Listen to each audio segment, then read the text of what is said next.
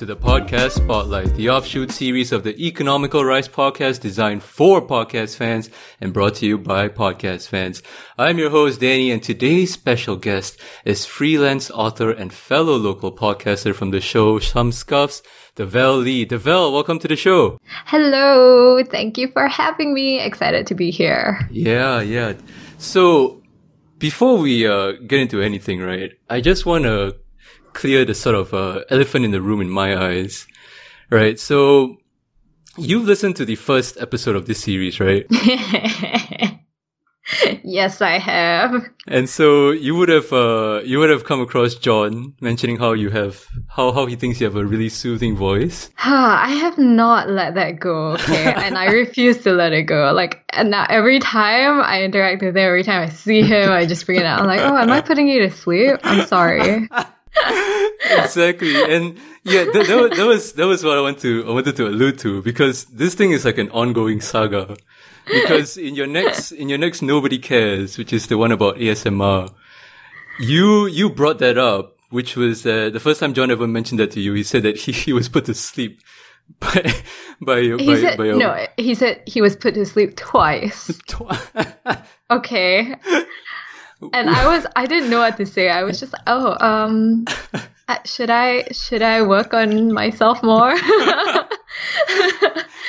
But no, I mean, in all honesty, I thought it was really nice that you guys talked about it. And I mean, seriously, it's awesome that you guys are actually listening to the stuff that I put out, because sometimes it really does feel like, you're just talking to a void and you don't really know who's out there. So yeah. So if I'm putting a bunch of people to sleep, that's fine too, All right. So then your most recent offering is an ASMR reading of Lee Hsien Loong's Facebook post. Can you kind of talk through what was your thought process there?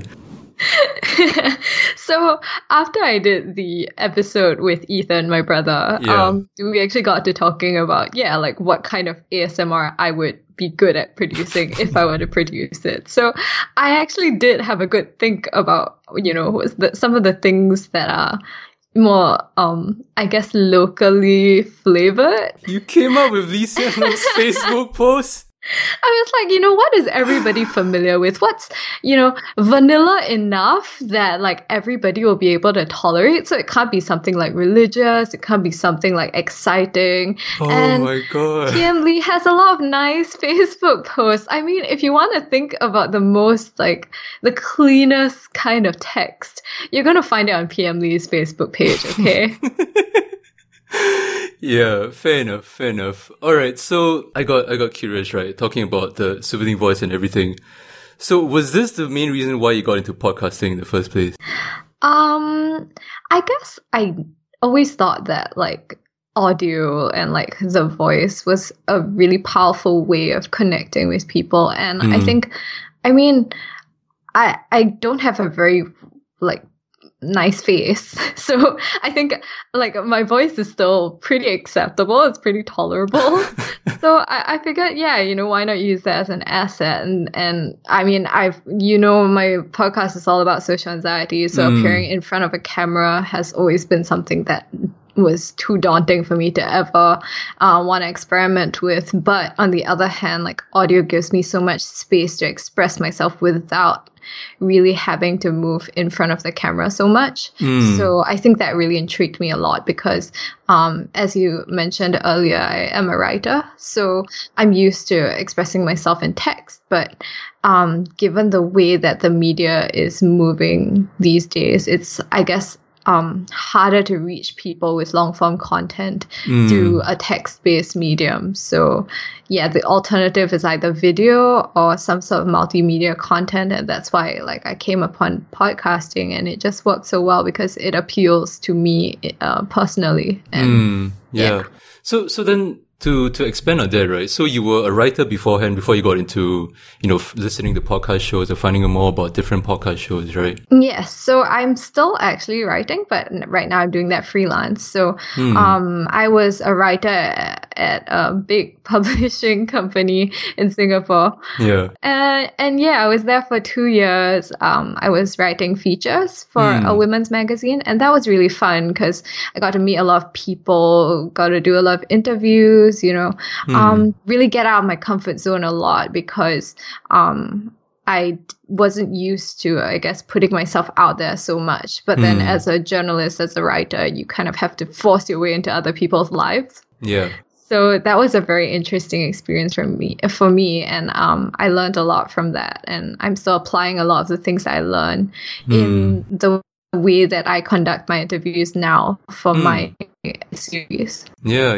Definitely you can tell that you're not some amateur journalist. You definitely had some experience there from your episode. Very limited experience, but I try. I mean, given this the size of the scene in Singapore, having an actual journalist do like journalistic stuff on a podcast, I'd say that's hitting somewhere.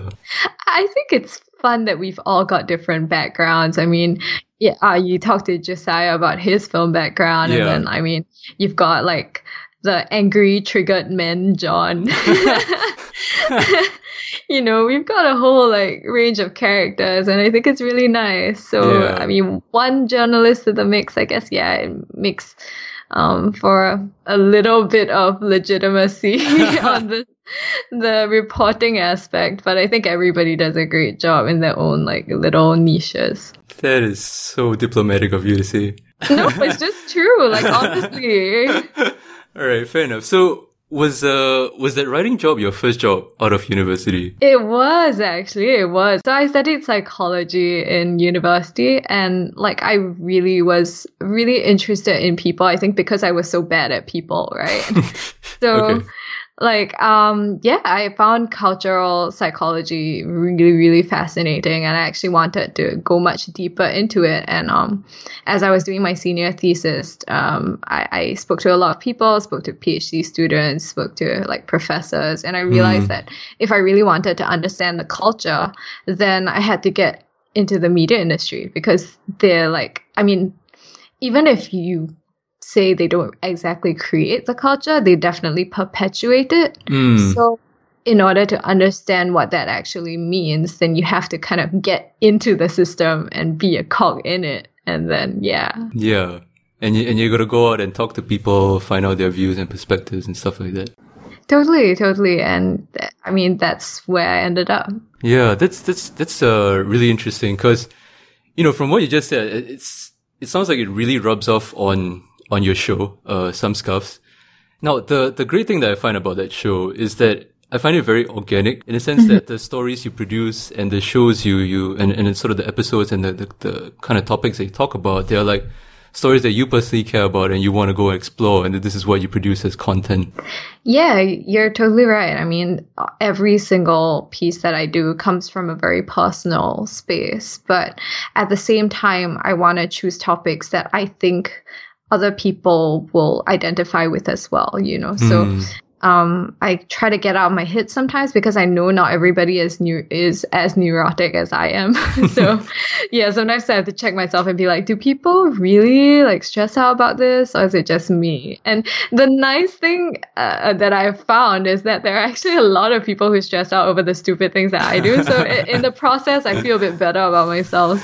So on that basis, right, what would you say is perhaps the most difficult topic to talk about, or say maybe controversial, or maybe the one that surprised you the most? Okay, I think that one would probably be one of the more recent episodes I did, which was about how to deal with the hookup culture in Singapore as somebody who is socially anxious. So I think what was interesting to me was that I found that it actually resonated with some of my male friends, which I thought was quite interesting, because I guess to hear from like a female perspective was interesting to them, and to also say that some of these issues are real. And I think the way that my interviews, and I guess I also kind of treated it with a little bit more candor than we necessarily would in Singaporean culture, because it's a tricky topic, right, to talk about. It is, and I think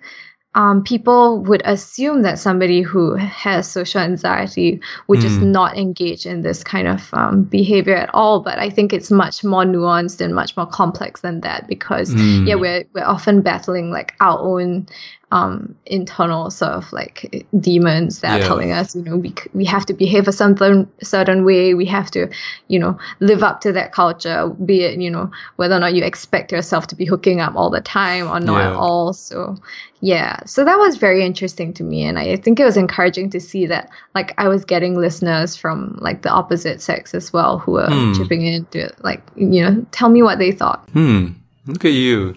Doing a public service, talking about the things that no one wants to talk about. No, that's nobody cares.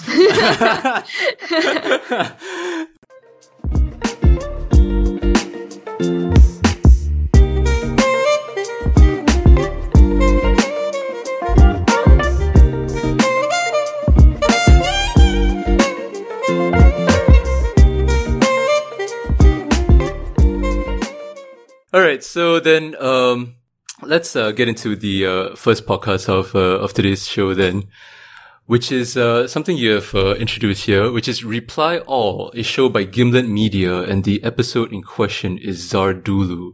But before we get into the Zardulu episode in question, can you just basically describe like what Reply All, what kind of a show Reply All is? So Reply All is so it's hosted by these two guys, Alex Goldman and PJ Vogue. So PJ Vogue has been in radio for like forever. He's done a lot of like the big American shows, and Alex Goldman is more of a techie kind of guy, but I think he's also been in radio for quite a while. So they're very comfortable in front of the mics, and that's why you've got this really like easy sort of banter between them.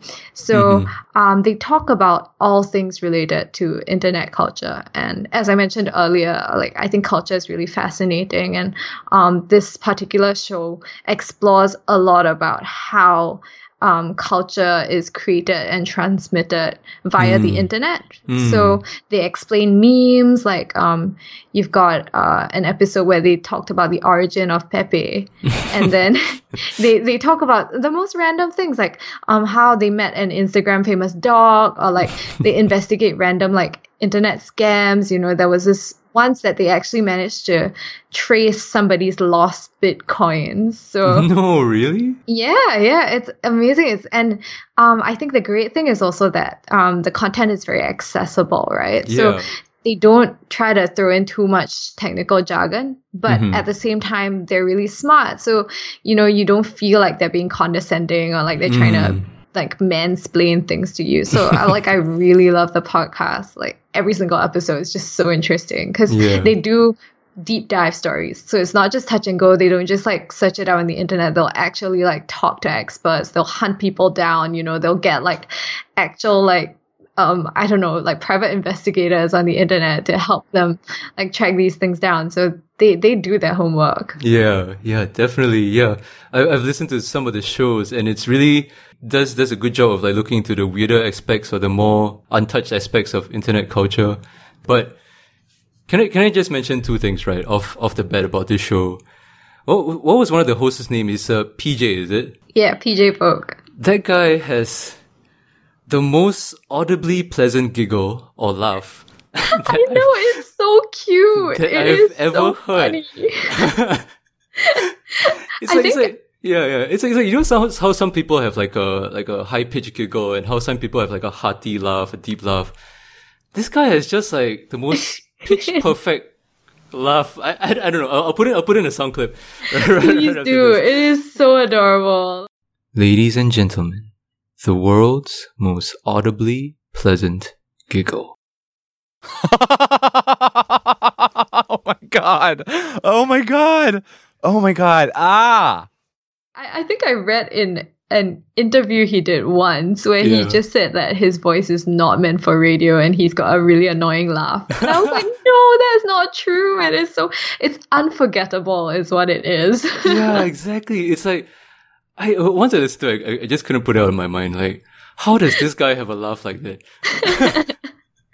Maybe that's what we need, right? We don't need signature music. We just need like a signature laugh. Just need a signature laugh. Right. So anyway, the second point about the show is that after listening to a few episodes, right, how I saw Reply All was a sort of blend between the two shows that you kind of do. Mm-hmm. You know, you've got the sort of casual banter between like two co-hosts, like the things you do on Nobody Cares, and then you have the really obscure topics that they talk about, like you do on Nobody Cares. But then they also do like the deep dive, this sort of journalism and stuff like that, which forms the bulk of the episode. Which that one will be more true to your original to your main show. I think I really appreciated the obscurity of some of the stuff they bring up, which is, yeah, definitely something that I model after when it comes to Nobody Cares. Yeah. As for the journalistic aspects, I can only aspire to be anything like them. I mean, the kind of effort that I think they invest like months, sometimes even like a whole year to put together a story. And that's like, I mean, it's really hard work. And I think it helps that they've got good connections in the industry and like, but I mean, still kudos to them for just amazing investigative journalism. Yeah. I mean, that is the goal. Yeah. But I mean, there's only so much funding that we have, right? So yeah, I would definitely like to do stuff like them eventually. Mm-hmm. I mean, it's alright. It's working with the means within what we have. It's a process, lah. They didn't get there immediately. They also had to work their way up. They also have to do their grind, working in their various industries and shows. But you know, who knows, man? Who knows? Yeah, who knows? Yeah. Anyway, so I know you're dying to talk about this episode, right? I am. Oh my god. So Zadulu, what can you tell us about this? Okay, first of all, do you remember Pizza Rat? No, actually, when I listened to the episode, I wasn't familiar with that at all. Really? Okay. No, really. Okay, so Pizza Rat happened in, I think, September of 2015. Mm-hmm. Basically, you have this guy who's like wandering around a subway station in New York City, right? Mm-hmm. And he sees this little rat that's pulling a piece of, like an entire slice of pizza down the stairs at the subway.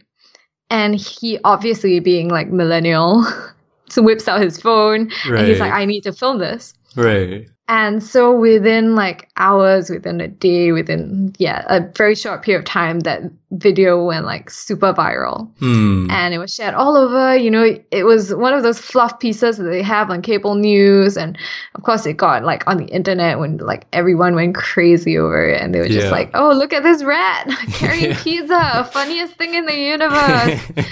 I don't understand Americans. I don't pretend to. Like the 15 minutes of fame kind of thing, right? Yeah. More like 10 seconds of 10 it. seconds. So, right. Pizza Rat happened. And then in November of that same year, Selfie Rat appeared. Okay. So the story of Selfie Rat is apparently, according to like the first news articles that broke, was that there was this man who was sleeping at a subway station again, but this time he's on the platform, and apparently he finds a rat that crawls onto him and then proceeds to take a selfie on his phone. Okay. And this sounds completely implausible, right? But So the selfie gets published on the internet, and then it reaches, again, the whole cable news cycle, and everybody on the internet is talking about it. Right. There's even like this behind the scenes footage of like the rat crawling on him, which is apparently taken by somebody on the platform who witnessed this happening and, just happened to take a photo of that. He's like, oh, look, this guy has this rat on him while he's sleeping. So that's the background, right? Okay. So the guy sleeping on the platform was a man named Eric Yearwood. Eric Yearwood. Yep, that's right. And so he turns out to be a struggling improv actor. Yep. And like in the episode, I think it was either Alex or PJ, I can't remember which one of them, but basically he gets in touch with Eric because Eric comes out and says, oh, actually I received like a mysterious offer to create like a viral rat video for $200. So this is where things get weird, right? This is where things get super weird. So already the hosts are like, okay, yeah, this is a really like unbelievable video that comes out like 2 months after Pizza Rat happens, right? So it just seems like there's too many rat videos. Like, how many smart rats are they? Are they all the same rat? You know, like what does it mean? So already it's like, okay, so now you're telling me that it was a staged video. First of all, how is that possible, right? Because like it's a rat. So Eric starts to tell them, okay, actually, like this offer was from this lady who calls herself Zadulu. Okay, Zadulu is like just one name. There's no last name, no nothing. Like not much like identifying descriptors about her. Apparently, like she wears those like African robes and like weird costumes and stuff. But yeah, she's just a strange like performance artist kind of character. So she invites Eric to her studio, and in her studio, she's got like an army of like trained rats. So they can do tricks for her and they run through mazes, and she's got like lots of costumes and like basically it seems as though she has a lot of equipment that allows her to pull like all sorts of stunts to kind of fabricate paranormal activity, I guess. So this particular rat that she used in the selfie rat video was apparently trained with peanut butter. So what they did was they got peanut butter and they stuck it to like the button where you take the picture on the iPhone. And they just left it on this Eric guy's belly and they waited for the rat, who was already, of course, trained to know where to step.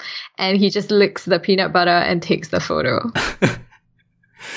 Was this the point where you thought that this has to be bullshit or this has to be some crazy story or something? This can't be true or whatever. The whole time I was like, oh wait, no. Because I'd heard of Pizza Rat, but I hadn't heard of Selfie Rat. So at this point I was just like, nah, this couldn't have happened, you know? Right. And it couldn't have gone viral. And then like after I listened to the episode and I Googled it and like I really saw how there was so much news coverage about it and how everybody was just saying that this has to be fake, you know, like how did this happen? Or like, you know, there was so much like debate about it. And then you realize that there's this one lady who's been scheming all along to like make you talk about this video. Right. And it just blows your mind. Like, so what I was going to say was that, the other guy who was the bystander who took the photo of Selfie Rat in action, he was another actor. So he was hired by Zadulu as well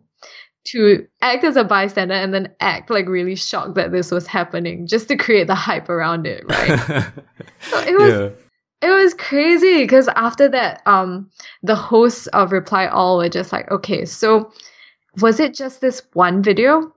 Or is Zadulu actually responsible for Pizza Rat as well, right? Because think about it, like she's got a whole army of rats that are trained to do her bidding. She could have trained that one, and she could have trained like all subsequent like random rats. Like for example, there was another rat that apparently like stole pita bread or something. Or 2 rats, or I don't know. Like I can't remember the details, but like it could just be a massive scam, and like she's just doing it to mess with everybody's minds, right?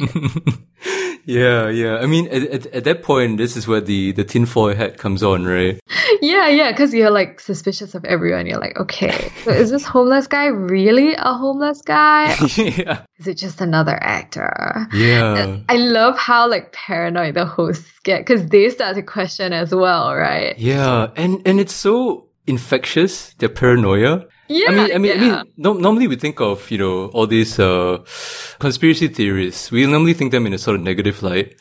This one, because of the nature of what the conspiracy actually is, I guess it's a little bit goofy, or it's sort of wacky. And one of the parts that I love about this particular episode, right, was that they interviewed the girl who took the video of, you know, you're talking about Pita Rat, right? That came out after both Selfie Rat and Pizza Rat. So then they interviewed the girl who took the video of pita rat, which was actually, was it like two rats bringing up like a piece of pita bread up the flight of stairs? Yeah, I think they were friends and they were trying to carry it up. Yeah.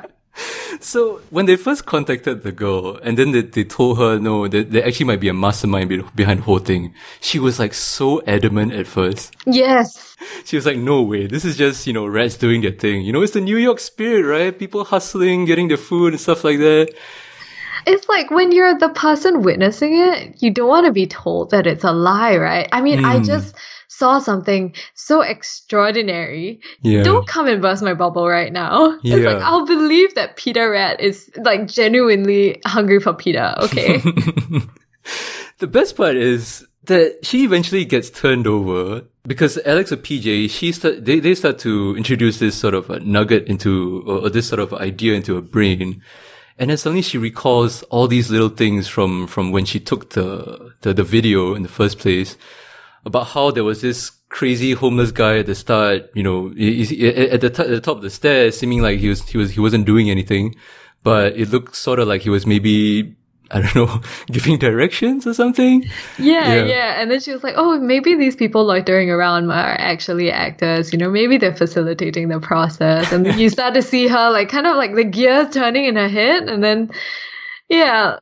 And I think that's so interesting because it really speaks to how we just have this sort of like blindness, right, to the things around us when we want to like see something that we want to believe in, right? We're just willingly shutting out all the other information, but then you kind of like incorporate it into like the whole narrative and then it changes, right? Yeah. So, which I think is also kind of sad because after that, then they talked to the pizza rat guy where they told him basically that, Zadulu was responsible for Selfie Rat. So is it possible that she's also responsible for Pizza Rat, right?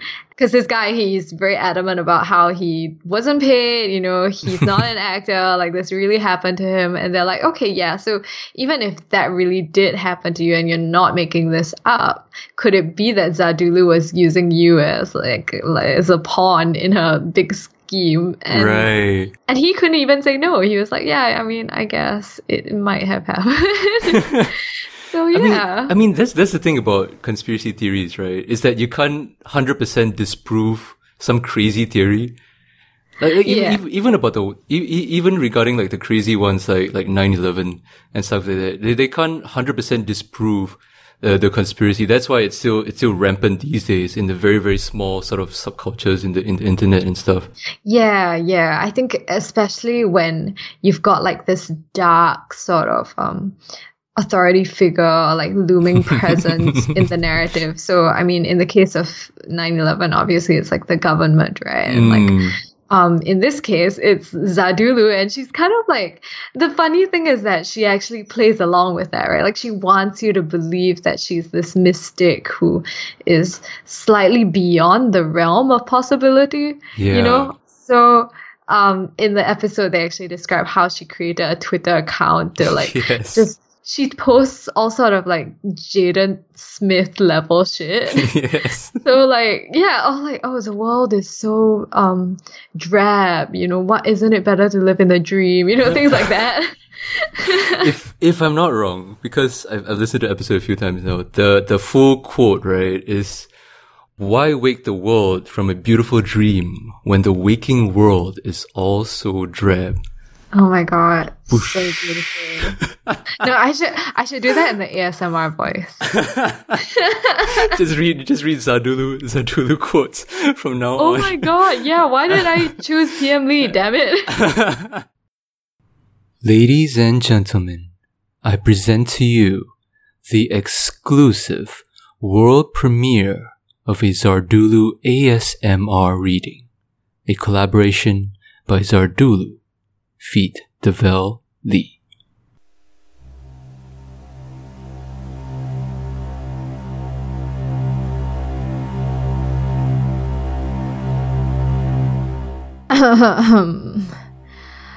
All right.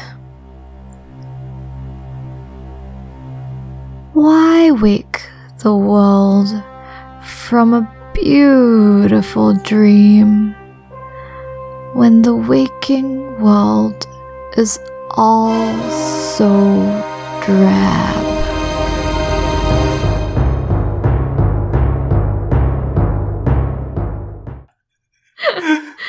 Yeah, so I mean, it begs the question, like, is she just like the biggest internet troll out there, right? Like, is she just doing this to get a reaction from people? I think it's possible that, you know, she's really just making fun of other performance artists, right? Like, artists take themselves so seriously. Maybe she's just like, yeah, you know, I'm just going to screw people's minds and try to, you know, lighten the mood a little bit on the internet and show them that there's nothing wrong with being trolly. Yeah. But I think the other explanation would be that she really, and this is the one that she puts forth, like in her subsequent interviews with like news outlets and other people, where she says, you know, she wants people to, basically experience life with that sense of wonder, right? You know, when there's magic and there's like fantasy around, people tend to take a double take, you know, and look at things with just that kind of like feeling of, you know, mysticism, where, you know, there's something supernatural out there and we don't quite understand it, because real life is so dull, right? And that's why kids prefer like fairy tales or like, you know, exciting, fantastical, like Harry Potter kind of stories. So then when she creates these oddities, then they're exciting and they're memorable. So even if I guess people think that they're fake, at least, you know, they're still worth talking about, which I think is her point, right? Yeah. I mean, so you're talking about like the two ways that in reality, what Zardulu's intentions could actually be, right?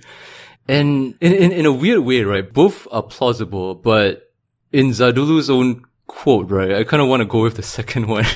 I know, it's slightly more charitable, I guess. Yeah, I mean, but I mean, you know, even though it might be fake, it still doesn't change the fact that she is doing something to create, to make something of real life. Right? Through a performance art or whatever. And I mean, like, we already suspend our belief when we watch TV shows and movies anyway. So, you know, why can't we appreciate these performance acts in real life? Yeah, you're totally right. I think people don't experience life in the same way that they experience entertainment, you know? It's like when you sit in front of the TV, it kind of primes you to observe what's happening and truly appreciate like the interactions that you see, like the quirky things, the weird things, the upsetting things even. And then like we turn our TV off and we go outside and we just like walk and we march like ants, you know, charging to the next destination, and we don't stop to think, you know, maybe there's something interesting happening next to me on the train, right? Like, and so I mean, life can also be happening around us, but we just don't really have the time or the cognitive resources to be applying that same kind of like processing in our everyday life. So it's very nice when you get this sort of like jolt, you know, in reality, and you're just like, okay, wait, what just happened in real life? And I think it's pretty cool. All right. So has this episode changed your view on the world? Has this put like a tinfoil hat on you? Are you like questioning everything that happens nowadays? I think Singaporeans are really good at coming up with conspiracy theories. Really? Not the magical sort, just like the garment sort. So I would say that when it comes to like tinfoil hats, I think mine's still kept in my cupboard, you know, for a rainier day. But I do think that I appreciate what people on the internet are doing, like whether or not they're trolls or like people who actually want to change the world. I think they're all contributing in their little ways, and they just make my life a little bit more interesting, and I like that. Right. When Singapore comes up with the selfie cockroach, then we'll see. Oh my god! You know what? You and me, we're gonna make this happen. You didn't hear like that come from us.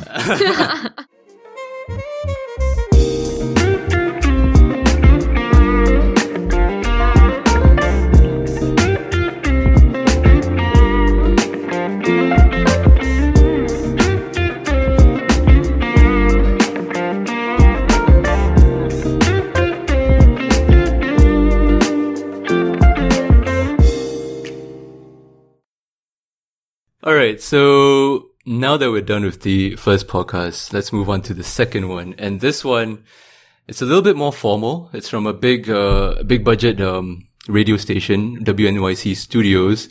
And this podcast is called On the Media. And the episode in question is called Twitch and Shout. So similar to the first podcast, before we get into the episode in particular, what can you tell us about On the Media? So On the Media, like you said, it's more conventional. It's pretty well established. So basically they talk about all sorts of hot topics that are trending or being talked about in the news. So the program tries to cover like these issues in a very comprehensive manner. So they'll look at like all angles of an issue, like LGBT rights, for example, or like in the case that we're going to talk about, internet culture and like specifically live streaming. So they've got a lot of contributors and correspondents, a lot of very like world-class kind of journalism. But what's interesting is that unlike the previous podcast I was talking about, these people are really old. Like they're these like fuddy duddies that are trying to understand what the kids are doing these days. So like you can totally tell they're like, what is Overwatch League? Or like, what is a patch in a game? You know, like they have to explain all of these things. So it's now that you talk about it, right? I remember there was this one moment where I think the lady host, so she has this really motherly kind of voice, right? Yeah. And there was this point whereby she was interviewing, I think it was interviewing some live streamer, and then she turned to the girlfriend, and she's like, "Oh, hi, hey dear. So how did you get involved in this?" Hi, Neely. I see you sitting right next to him there. Hi. How did you guys meet? He was out streaming one night in downtown Riverside. Oh my god. Yeah, I guess when you are in the industry for like long enough and then you start interacting with younger and younger people, you get a bit like matronly about things. I don't know. But I think you really feel the difference when you listen to On the Media versus Reply All. And I think I chose these two podcasts because I appreciate what each of them is doing and how they're so different. So it's interesting for the specific episodes that I chose as well, because it juxtaposes how the younger people and older people try to make sense of internet culture and what it means for like the way we try to communicate with each other like these days, as opposed to maybe when the hosts of On the Media were younger, you know, in their heyday. Yeah, exactly. And also the thing about On the Media, right, which on first listen I was a little bit confused by, was they have multiple segments within the show. So this episode, they're going to be talking about the live streaming platform called Twitch, right?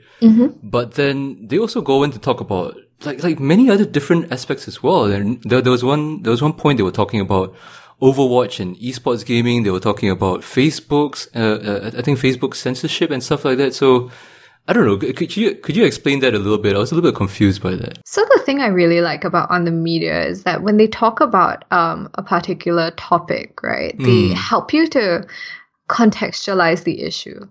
So, I mean, when there's an issue that rises to prominence within the wider culture, right, then they say, okay, this is an issue that matters, but we want you to make sense of it, not just from like that one headline that you read. Right, because it always happens and it affects a lot of these other spheres in your life that, you know, obviously you might not have the time to, you know, go out and read about or like to source for. You might not even know that it's affecting these other things peripherally. So what On the Media does for you is that they do the legwork and they say, okay, what is live streaming? Which are the areas that are important to people who are listening to this show, or like people who are just interested in like big news stories in general? And how can we like put it in this little capsule, this 1 hour, you know, and just to help you make sense and process that. So I really appreciate that because, you know, sometimes I think, yeah, I understand what Twitch is about, right? I've got two brothers, they both use Twitch, you know, like I get what that means. But then when they talk about things like, for example, there's a segment where they touch on how there are online churches that stream through Twitch, which I'd never heard of in my entire life. So I think that like being brought up and talking about how the gaming community can connect on like a spiritual level, that was news to me. And so, yeah, like even if you think that you have like a pretty complete understanding of the topic, it's always nice to listen and to be proven wrong. Certainly to give you like a fuller picture of like a particular topic, right? Yeah. And they always find ways of like angling the issue differently from how the listener might have approached it. So, yeah. All right. So then Twitch and Shout, this episode, what can you tell us about this? So I thought that this episode was really interesting to me because live streaming is a big thing right now, right? And I think a lot of people are getting into it, whether it's just, casual friends or, they're actually trying to make money off of it. So I think it speaks to how like many kinds of subcultures have been born on the internet, and then some of them take off, some of them just disappear into obscurity, right? So, for example, you've got your subreddits that, there's some that are just, really small, but there's some that grow to like really enormous numbers. And same thing for like tweets, right? Like, so you have tweets that just go out and nobody reads them. And then you've got tweets that like hundreds of thousands, or even millions of people like retweet, right? Yeah. And then now you've got gamers, people who are in their rooms playing games on their own, and suddenly they've invited just like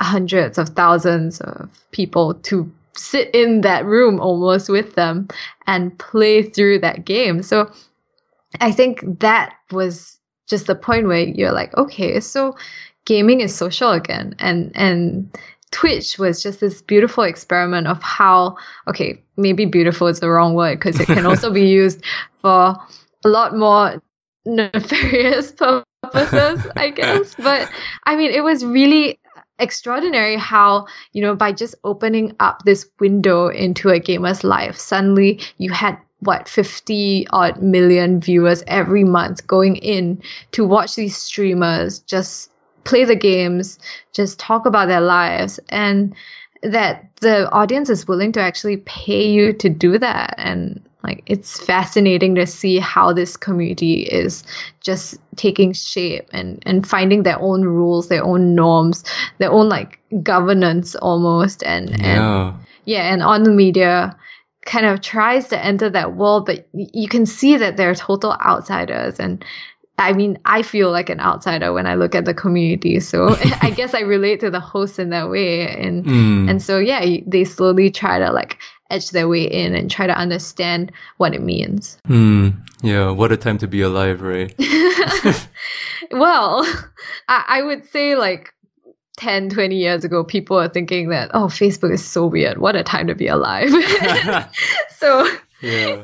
And I like the when you brought up how the hosts are sort of from the outside looking in, because there were moments when they were describing Twitch, they were describing the popularity that it's been getting, and you can sort of sense from like the narrator, right?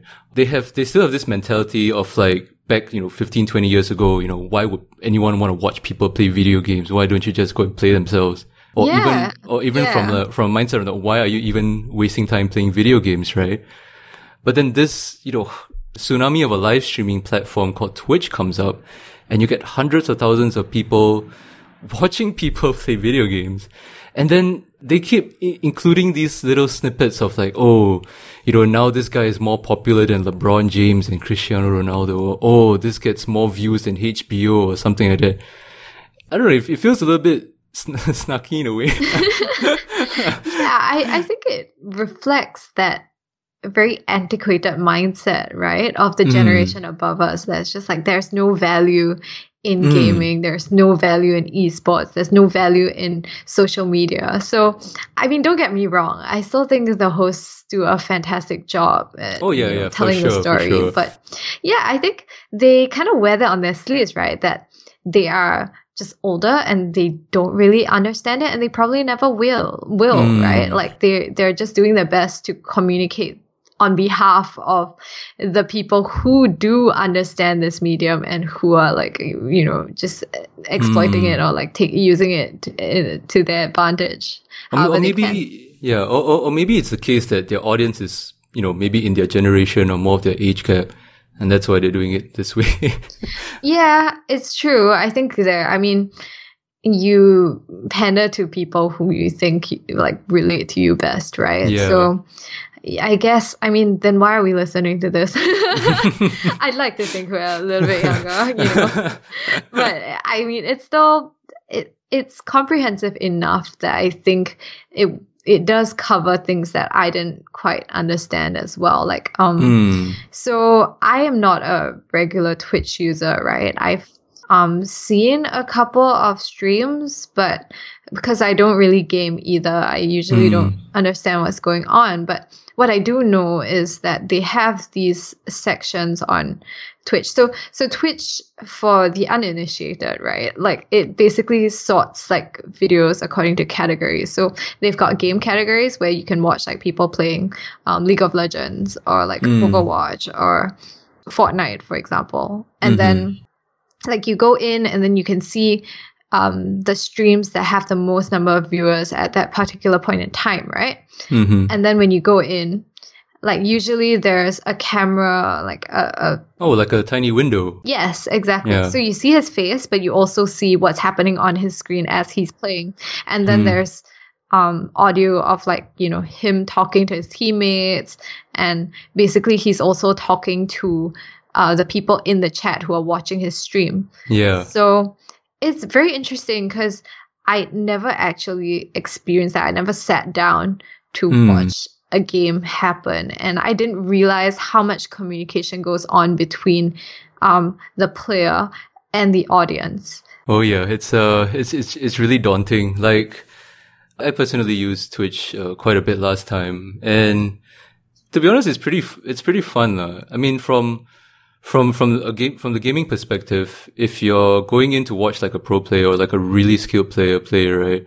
So you're going in and you're going to be able to learn about different things behind his thought process, why he does certain actions, and maybe like the different skills or whatever that he can impart. So that's just one aspect. The other aspect is the community aspect, which is its own thing altogether. It's like you said, it's its own subculture and stuff. So yeah, it's pretty interesting. But I'm curious, right? So before you listen to this episode, right, you mentioned that you have two brothers watching Twitch. What was your sort of impression of the platform? So I just kind of thought it was people who are interested in like the gameplay, right? So I want to get better at Dota or like Hearthstone. So I watch it and then I see the good players and this is their strategy. So I'm going to emulate that. But then I realized that the chat was so important, and like I didn't quite understand why. So like Ethan explained to me that like some of these people they're just really, really trolly, and it's almost like sort of like a hive mind, where a little bit, yeah. So everybody just kind of perpetuates, like one person can start like sending like a random like what do they call it, like an emote, right?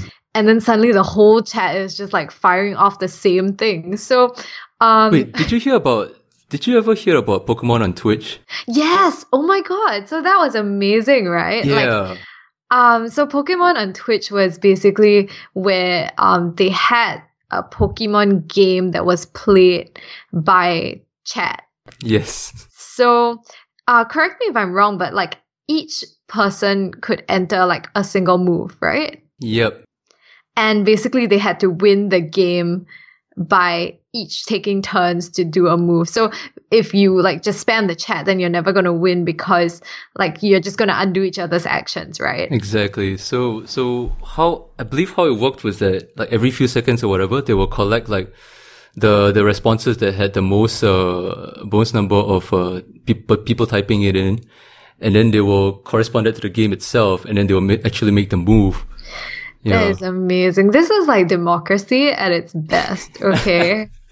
or at its worst. Well, we completed the game, so it just took a long time. Yeah, but it's extraordinary because chat, essentially, yeah, it moves like its own animal, right? And because they've got a whole different set of rules there, like I think people end up saying and doing things that are just not okay in real life, right? Yeah.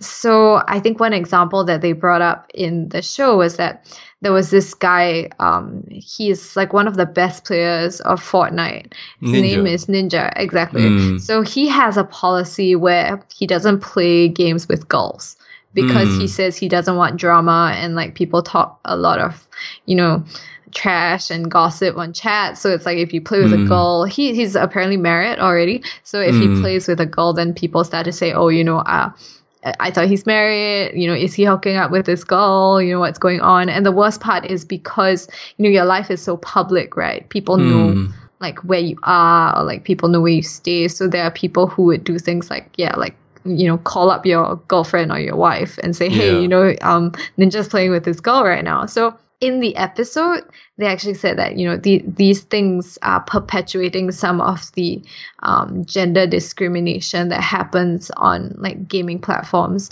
Yeah. But so I talked to Ethan about it after, and he was like, no, that's not the full story at all, because that's just what the mainstream media hears. But like on chat, you don't realize how vitriolic and how toxic some of these participants can be, and they can really ruin a streamer's life if they chose to. So if you're seen talking to a woman and in chat, people might perceive this as some sort of a sexualized kind of act, and they're going to act on that, and it affects you in very profound ways. So these streamers have to protect themselves as well. So I thought that was really it's terrifying, but it was also really interesting because to me, it was just straight out discrimination. I didn't think for a second that because the norms are so different, you have to play by different rules. I kind of get what you mean there. I mean, when I first listened to that segment, right, when Brooke was talking about how Ninja is like basically denying women a platform on Twitch, I thought it was a little bit stretching it. I mean, I kind of get what she's talking about, seeing how gaming is such a male-dominated kind of field. But, this is just one guy we're talking about here. And I don't know, man. In some sense, I kind of sympathize with what he's trying to do, because he's trying to be professional. He's got a good thing going. He doesn't want to mess things up. It's really, in my view, what he's doing is not really, how do I put this? Discriminatory in intent. Yeah. It's more basically he just wants to maintain what he's doing for his fans or whatever, because he's, doing so well at it, right?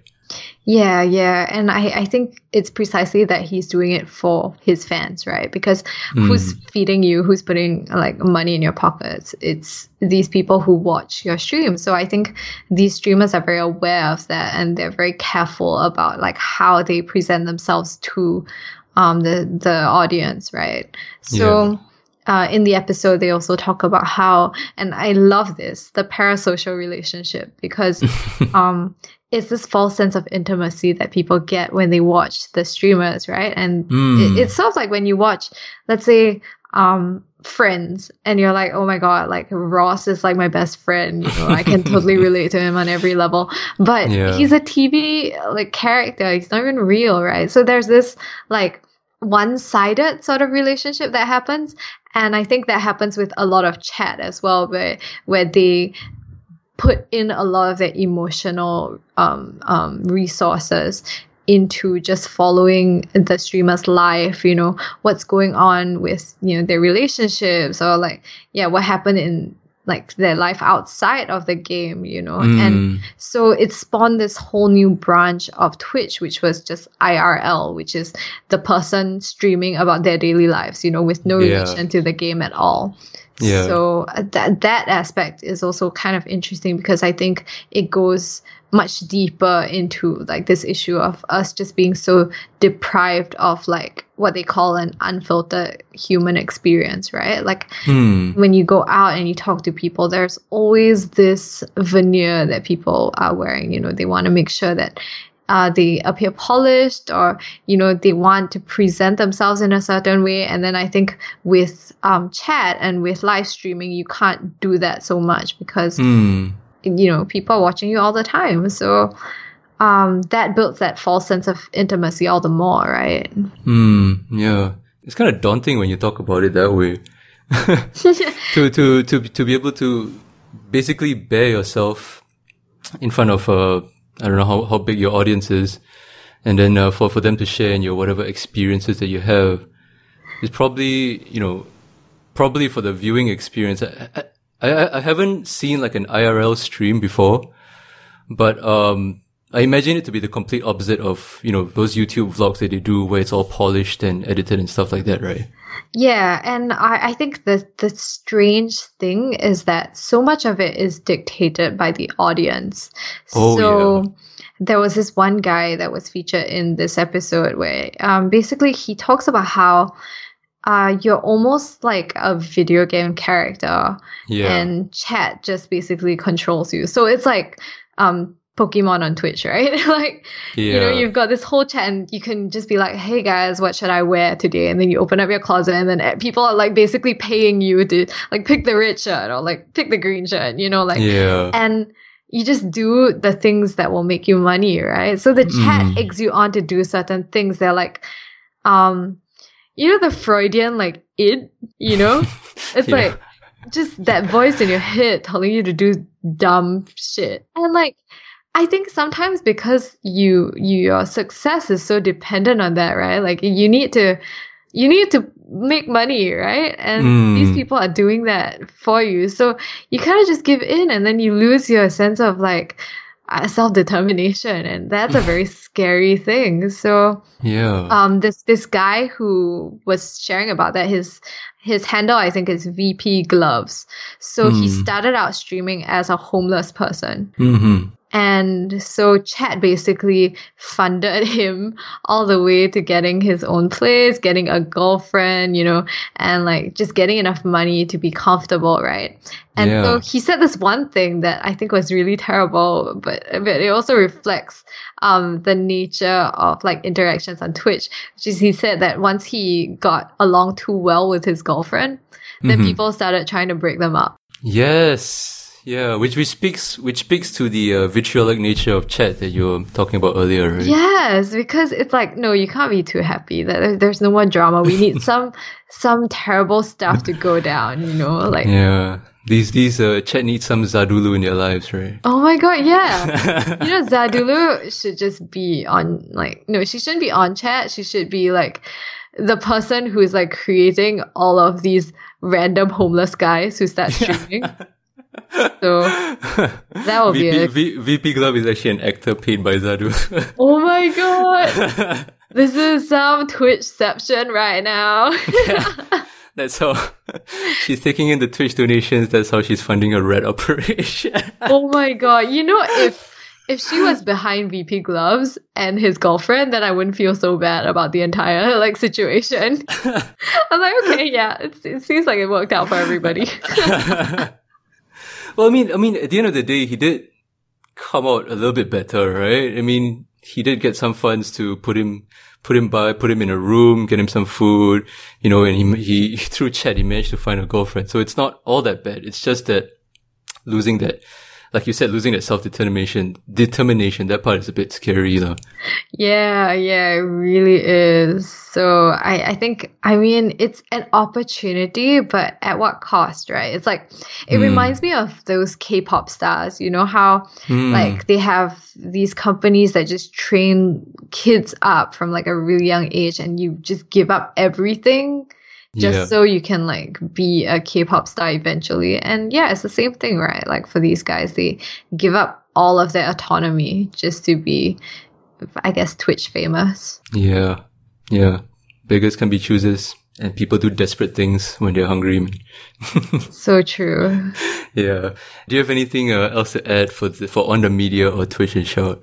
I guess I would just probably say that, yeah, I mean, it's Unreal Media was late to the game, I think, talking about this, because Twitch has been around, but I think it gives a very holistic kind of view. And just really the two podcasts I talked about were just, discussing how viral content is, proliferated and, memes are reproduced. And